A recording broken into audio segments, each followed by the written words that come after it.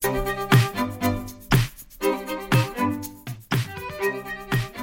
morning, Beijing, and welcome to Behind the Lights with me, Seb. And me, Jonno. As always, we pay respect to the traditional custodians of the lands where you're coming from, the Gadigal people of the Eora Nation.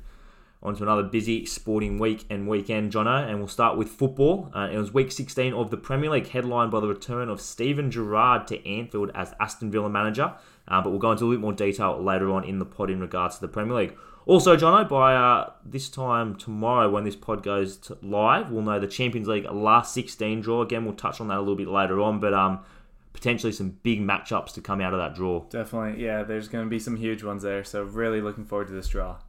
In the Italian Serie A, some big results to come out over the weekend. Vicenza won, Juventus won, Udinese and AC Milan drew 1-1. Empoli defeated Napoli 1-0, while Inter defeated Cagliari 4-0 to go top in Italy.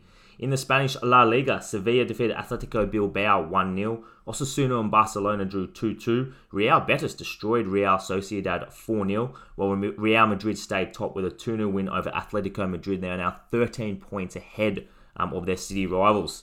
In the German Bundesliga, Bayern Munich defeated Mainz 2-1. Bochum and Borussia Dortmund drew 1-1. RB Leipzig defeated Borussia Mönchengladbach 4-1, while Eintracht Frankfurt defeated Bayer Leverkusen 5-2. It was Major League Soccer Grand Final over the weekend, Jonno, between New York City and Portland Timbers. And New York City have won their first Major League Soccer championship.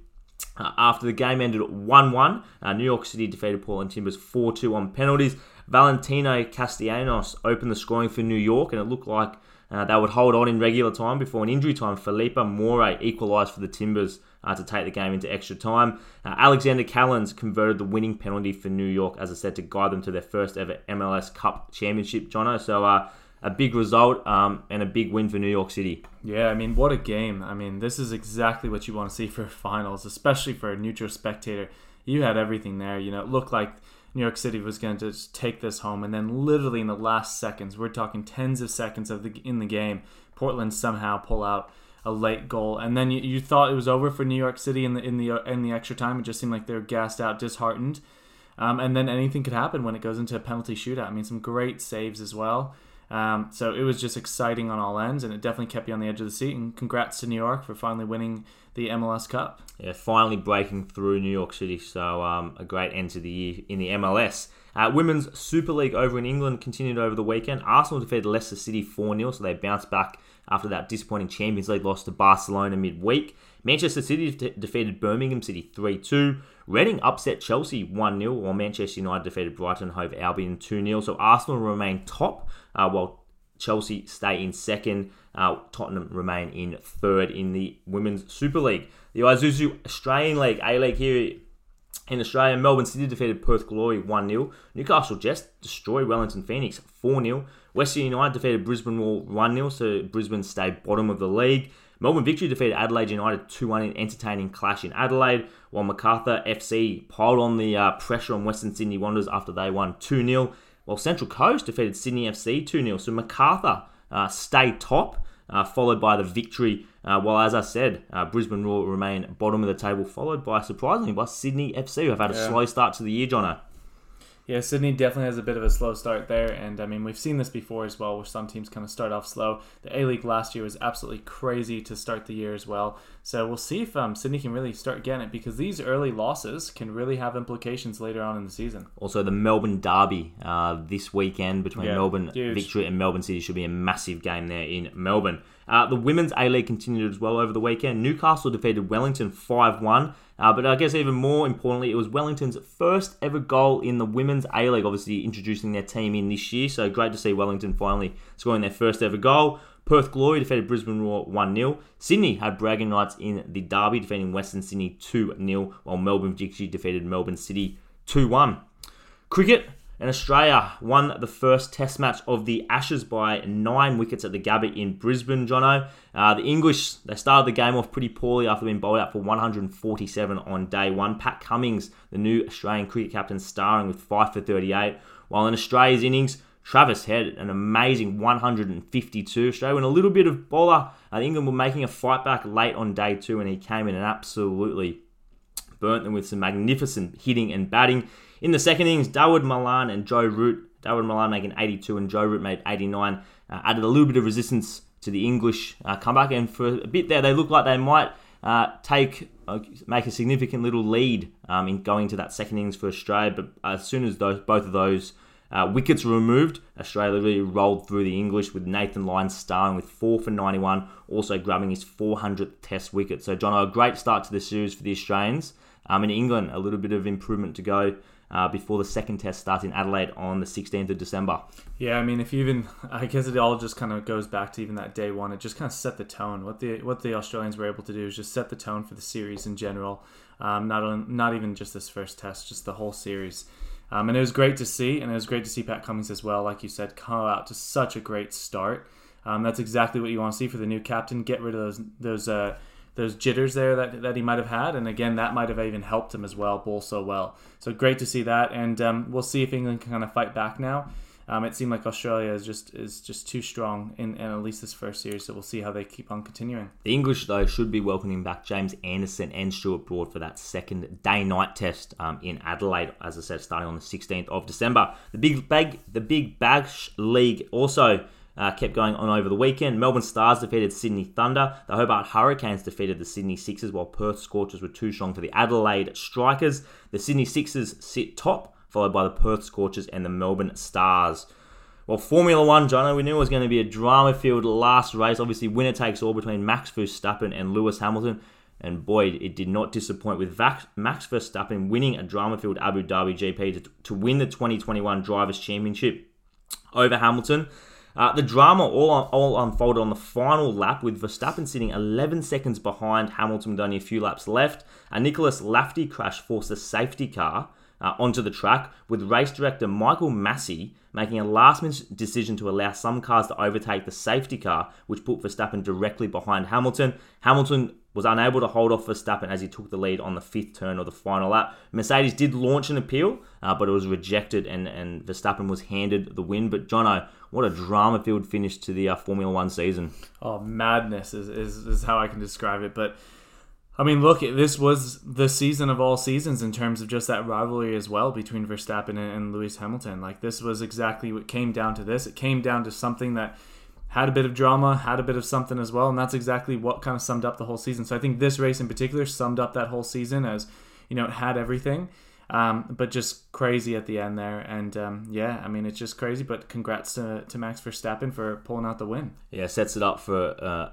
should be an intriguing season next year definitely already. So that rivalry continues between Hamilton and Verstappen. It was UFC 269 over the weekend, and Charles Oliveira defeated Dustin Poirier with a round 3 submission victory to maintain his lightweight title belt. But I guess the fight and the upset of the night was Juliana Pena causing a massive upset with a round 2 submission victory over Amanda Nunes, who many thought was unbeatable to claim the women's bantamweight belt. This loss snaps Nunes' 12 consecutive win fight streak, which dated back to 2014. So an amazing win for Juliana Pena over Nunes, while Australian Tai Tuivasa also won his heavyweight bout with a second round knockout victory over Augusto Sake. NFL, John, week 14, we're getting really close to those playoffs, deciding who will make it, who won't. And some big results to come out of week 14. Yeah, of course, always some big results. And as you said, we're inching closer to the playoffs. I mean, this week as well saw the first few teams kind of bow out of the playoffs. So we had the Jags and the Jets. Both teams, unfortunately, are not going to be booking a spot in the playoffs. They've had so many struggles this year, you know, getting only a few wins throughout the whole year. And it, you know what, sometimes this is better. Kind of just makes them where they're just going to fully focus as well on the next year. It'll be interesting to see as well what happens in the NFL. Sometimes teams do start to kind of crash out the end of the season to make sure that their draft picks are a bit higher. So we'll see what kind of happens with them in particular. But they are officially the first 2 teams to be bowed out of the playoffs. This week as well also did see the Bills just have another bit of struggle. They were playing against Tampa Bay and Tom Brady. It looked like that they were going to come back to possibly take the game, but unfortunately went into overtime, and Tom Brady just was too strong there at the end, throwing a last-minute touchdown there in overtime. But the Bills have really been struggling. At the start of the season, we did kind of pin them as possibly, you know, one of the favorites to go to the Super Bowl, if not possibly win it. And they've had their struggles as of recent. And this is the worst time possible to have those struggles. As we've seen, the Patriots have overtaken them as well in that AFC standings too. So it'll be interesting to see if the Bills can even now hold on for that wild card spot, because they're not going to even be winning their division. And then lastly as well, Aaron Rodgers threw for a big 4 touchdowns and a big win for Green Bay. Green Bay are definitely looking at one of the hot favorites to be making it to the Super Bowl, if not winning it. I think it's really, these last couple weeks have really shown those favorites in terms of Tampa Bay, Green Bay, Patriots now as well. Arizona Cardinals are really those front runners as those favorites. You can throw in the Rams as well. But the Green Bay is definitely going to be a tough one. And Rodgers, I think, is even showing that he is definitely the best quarterback currently in the league. Just what he's able to produce week in and week out is just incredible. The NBA also continued over the weekend, Jonno, and Steph Curry is on the brink of passing Ray Allen's 3-point record in the NBA, while the Nets still lead in the East, while the Suns now lead in the West. Yeah, as you said, I mean, that's kind of been the big story is Steph Curry passing Ray Allen's records for most 3 points by a player. He has about 7 to go if he wants to pass it, 6 to tie. He went into Philadelphia thinking that he might be able to do that, but the Philly team made sure that he was not going to be passing the record on their court. So it'll be interesting to see how these teams kind of defend against him on the 3-point line, because I don't think any team wants to be that one that he broke the record to, because that will be getting played over and over again for the next coming months. Another big thing kind of coming out of the NBA besides of results is that December 15th marks when over about 100 players will become eligible for trades. The trade deadline is actually in February, but it will be really interesting to keep an eye on what players actually can get moved around. I mean, we see, teams that are really eyeing that championship run, and will they be able to bolster their squads? It'll be interesting as well, and it'll be another interesting thing to see who gets kind of moved midway through the season. I think transfers throughout the season are always an interesting thing to follow. So December 15th, maybe some noise will start in the NBA trade world. We know the trade world always throws up some intriguing storylines and interesting trades, so it'll be interesting to see what happens there. Also, Johnny, the NBL continued over the weekend here in Australia. So round 3 of the NBL saw the Wildcats defeat the Bullets, while the 36ers defeated the Breakers, and the SEM Phoenix defeated Melbourne United. So SEM Phoenix sitting top, followed by the Hawks and the Wildcats. Well, John, as we mentioned at the top of the show, it was English Premier League Week 16 this week. Plenty of intriguing storylines. What were your main takeaways from Week 16? Yeah, I guess kind of starting off was with Leicester as well, as James Maddison is just shining for Leicester. Without Jamie Vardy being on the pitch this week, he just showed that the class and what he's able to do, and he's able to really contribute to this team. It's Leicester's had its struggles early on, are starting to maybe turn a little bit, and maybe be able to slowly creep back up that ladder. Preseason, I really pinned them as a hot favorite for that top 4. Right now, I'm looking at them as more as fighting for that Europa spot, but Maddison is definitely going to be the key to their success. So he's, I think, showed some great form. We always say that, he's a great player, but he's just shown some great form as of recent, and I think that this week really showed that as well.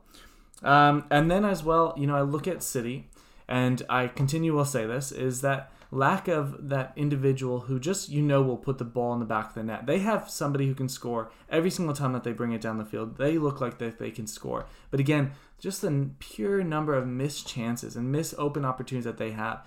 I think you look at some of their players and they can score 20 goals in a season if they really wanted to, but just comes down to the fact that they're not doing that. So they need that, equivalent to Lewandowski, an equivalent to Benzema, that person who's up there that really just has that edge that as soon as you give it to them in the box, they are going to put it in, not put it over, not put it wide, but put it in the back of the net, because I think they're really just missing that kind of hunter's mentality up there.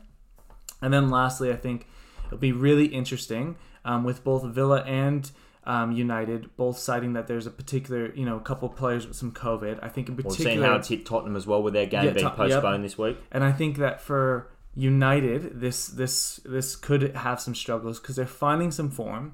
They're getting the wins. As we said, very early on in a new managerial's career, it's going to be up and down performances, but this is when they need to find their stride. And if they have some hiccups with postponements of games, postponements of trainings, key players being sidelined, it could really affect them in their momentum that they're starting to gain right now. So I think I'm looking at United more and how that's going to affect them over Villa and Tottenham teams like that. But it's going to be really something to be interested in because the COVID cases in the UK are definitely on the rise. So we'll see how that kind of all falls out. Well, United's midweek game against Brentford could come under doubt, whether or not that gets postponed due to this outbreak in United team, but we'll see how that story progresses. For me, Jonno, Steven Gerrard's return to Liverpool as Aston Villa manager was probably the biggest headline out of the weekend. He got an amazing reception when he came out of the dugout. Unfortunately, Villa couldn't get the result for him. Liverpool obviously just proved a little bit too good with that penalty to Mo Salah. But great to see Stevie G get such a warm reception back at Liverpool. And who knows, obviously everyone's talking of when he's going to be that Liverpool manager once Klopp's finished. So it'll be interesting to see how that progresses. Everton's struggles continuing, John. I thought they might have turned a corner last week with that win over Arsenal. But again, a very disappointing loss to Crystal Palace 3-1. Shout out to Conor Gallagher for Crystal Palace, the young English midfielder, obviously on loan from Chelsea. Again, a starring performance. But Everton are really struggling, Jono, and obviously still missing Calvert-Lewin. So looking at where those goals are going to come from, and obviously leaking at the back. So Benitez continues to be put under a lot of pressure, and obviously a busy Christmas schedule to follow. So it'll be interesting to see where Everton are at the end of this year. While the other big story was Arsenal captain Pierre-Emerick Aubameyang being dropped for disciplinary breach after returning late from a trip, and obviously with the COVID protocols in as well. So Mikel Arteta coming out and explaining that he had been dropped because of that. So Jono, a few question marks around Aubameyang at Arsenal and whether or not Arsenal, this is the time that they should cash in and sort of get rid of him out of the club. Yeah, I mean, I've kind of been someone who said that they should just cut their losses at this point. With him, because again the loss is going to come financially. There's no loss on the field for me with him. He hasn't been producing, and now it sounds like as well off the field. When if you're creating some drama off the field too, that's just a no. So if I were them, he needs to go. They need to cash in while they can, while he's still a bit of a name. And hopefully, I wish him all the success in the next club if he does leave. But if I'm Arsenal, I'm looking at trying to find somebody to offload him to. The biggest issue I think Arsenal will run into, though, is who is going to pay all that money. Yeah. Obviously, he signed that massive new contract, and he's 32. So what club would be prepared to take a risk and also pay his huge salary, regardless of what the transfer fee would be? That salary of his is huge, and there's not that many clubs in the world that would be able to afford it. So that's the other pickle they're going to find themselves in. But it'll be interesting to see how that progresses as well. Well, Jonno, the other big sporting story that continues to rumble on is obviously around the Winter Olympics in Beijing 2022.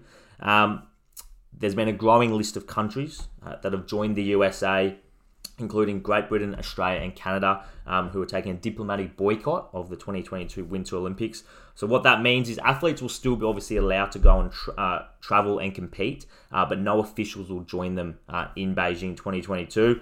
The boycott is in response to China's human rights violations and atrocities in Xinjiang, wherein the Muslim Uyghur minority have faced suppression and obviously been treated horribly, obviously in their minority group there, which Mehmet Todi, a Uyghur Canadian activist, actually described as an active genocide.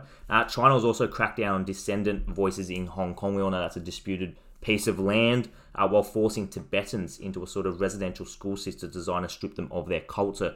So, Jono, just looking at, I guess, the diplomatic boycott on the surface of it, how important do you think this is for I guess, definitely like USA, Great Britain, Australia and Canada to take the lead on this and set an example in regards to standing up to human atrocities and saying sport, regardless of what the event is, this can't still be ignored? Yeah, I mean, look, this is what we need as at least that first step. This is that first step in there, and again, it's what it is these countries are taking a stance and just making sure that their voice and their opinions are known, that they don't want to put up with this, with what is going on over there, that they're going to take a stance among this.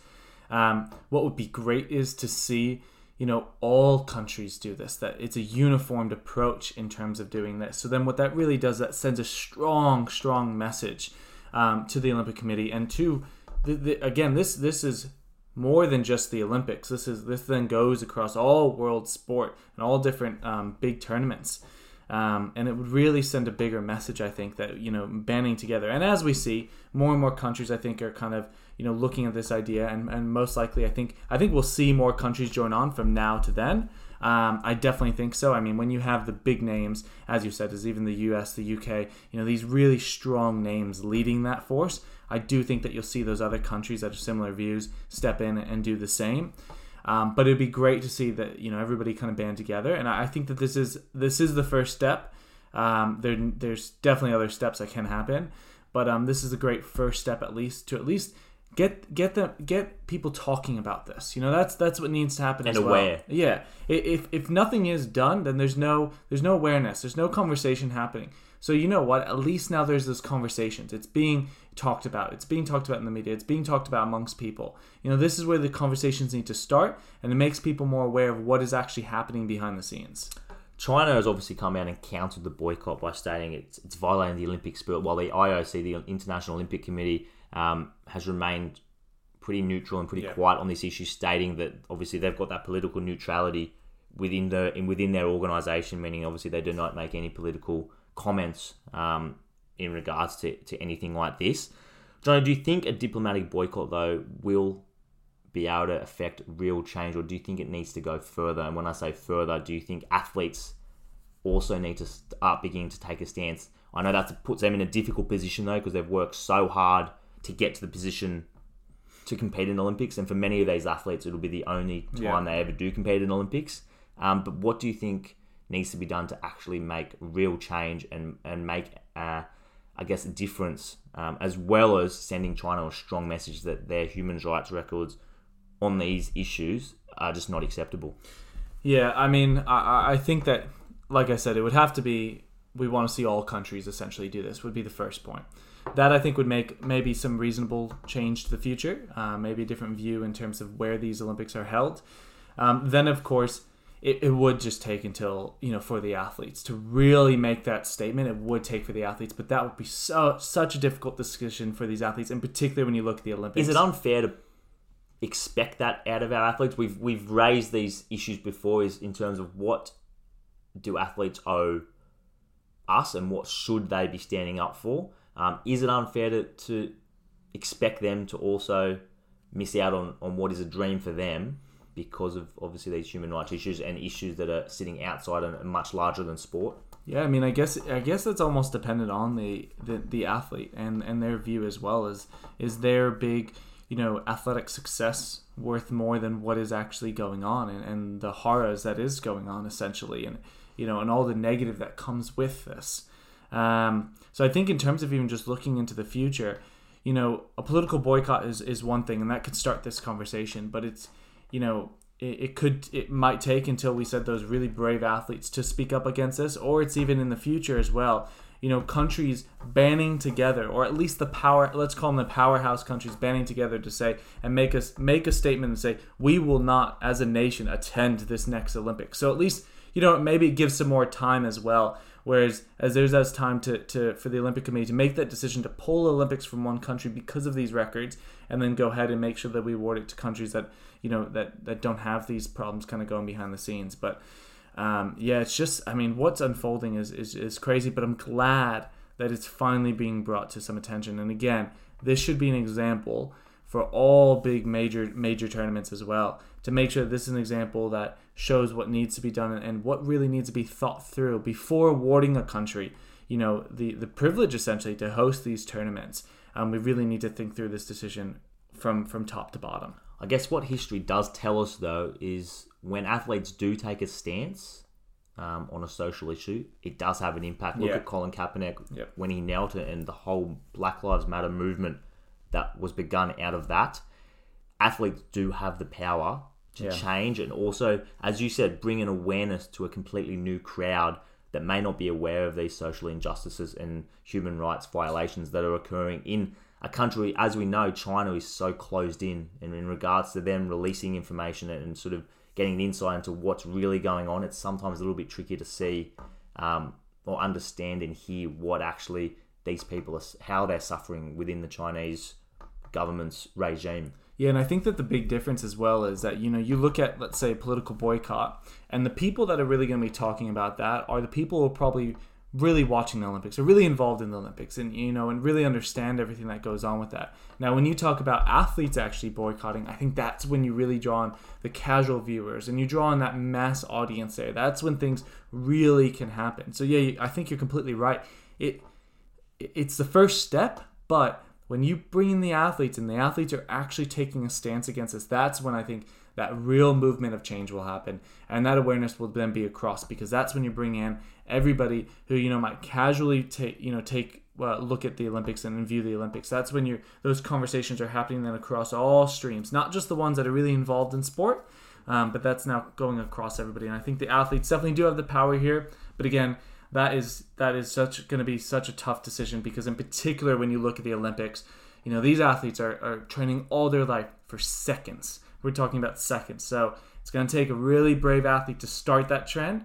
And I do think that once one or two do start that, I think there will be that domino effect. But again, it's going to be that first one, second one to really be brave and really step up against this. Well, the same discussion has revolved or has been happening also around the whole Qatar 2022 World Cup. So we've seen the same issues brought up in regards to human rights violations and whether or not athletes are going to be brave enough to stand up and potentially boycott such a big tournament. What have you made of China's response? Obviously, they've stated that they think it's countering the whole Olympic spirit of regards to sport, bringing everyone together and sort of being able to possibly act as something that can help change these issues. But China's response, though, has been pretty cold and sort of calculated, I'd say, in regards to the way they've reacted. Yeah, it's just a deflection that I kind of see them. Each time that they come out with a statement, it feels like there's just deflecting.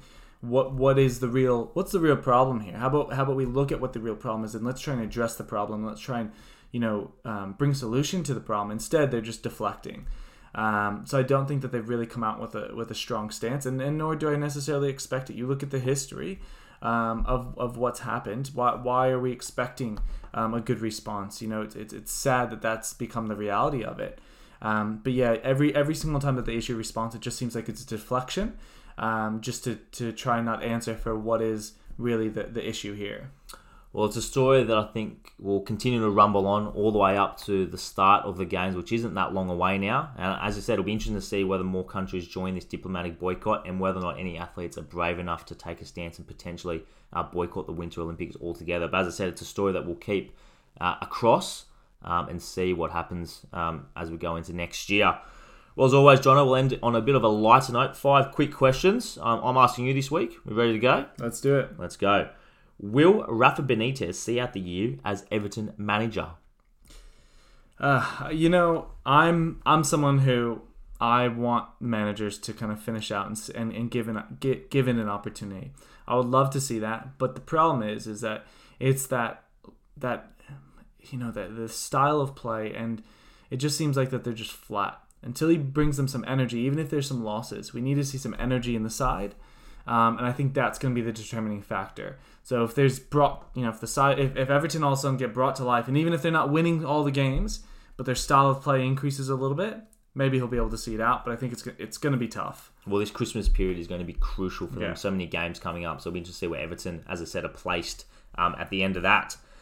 Does the F1 need to look at tinkering its rules so as to avoid the drama that occurred in Abu Dhabi? There's always been a lot of uproars continuing to come out of the race. What do you think? Yeah, possibly. I think the bigger thing would just be going back, because I don't think that this is the first instance this year even that there's been a lot of drama within these races. There's been a lot of contentions there in terms of results and everything like that. So maybe it's even just taking a review and seeing how this year unfolded and what all led into that, and those situations that kind of led to a lot of drama, and just kind of reviewing that and seeing if there is the opportunity to change. Because look, as we see with all sports, over time, rules do need to be adapted with the times as well. So there's the possibility, but definitely some drama this week. What's come out of, I think, has been confusion around the rules. Yeah. So obviously teams having different understandings. So it'll be interesting to see if the F1 do tinker with that going into next season. Will England bounce back in the second day-night test against Australia, or Australia again prove too good in Adelaide? I'm just going to say it's just going to come down to the start again, because, you can't dig yourself that deep of a hole. They just dug themselves such a deep hole. And again, that's all, that's great bowling from the Australians. Like, that's what it was. So it just depends on how well they come out to start, whether they're batting or bowling. It really depends on their start. I think that's the biggest, that's the key to success in these long test matches is how you start, because the deeper the hole, the harder it is to come out. So it's going to be very dependent on how they start, and I think that will determine if they can get this next win. So we're going Australia 2-0 or 1-1 coming out of Adelaide? I'm going Australia 2-0. Okay. Yeah. Be interesting to see the day and night, as I said. Having Anderson and Broad back hopefully will help the English bowling stocks.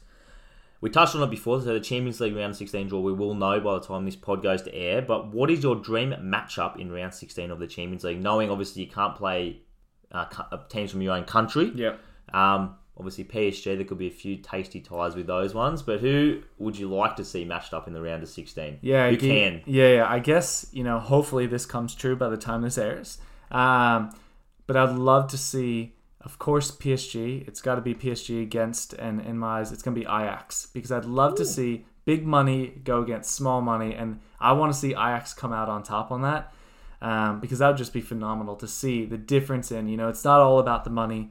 Not all about just bringing the players. It's about the quality of style. It's about manufacturing talent, basically, what they do in Ajax.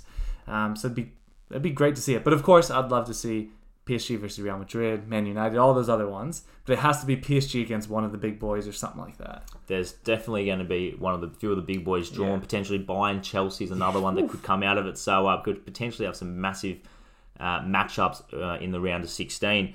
And last one, Jonno, is the Penna win over Nunes the biggest upset in UFC history that you have seen, or very close? Biggest upset in UFC history. That's I think I'm going to say no, because I'm going to say just because the hype around Ronda Rousey when she was there, when that big loss against Holly Holmes. Yep. I would Here say, in Australia. Yeah, I would say that's probably for me the biggest one in across men's, women's, everything. Because of at the time, Ronda Rousey was just such a big star. She was it.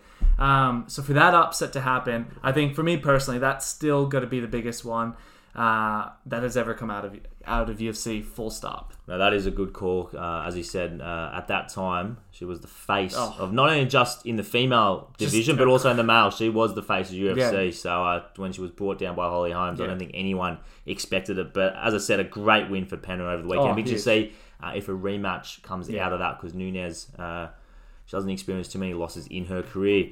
Well, that brings to the end another episode of Behind the Lights with me, Seb. And me, Jonno. As always, thank you for your support, and good night.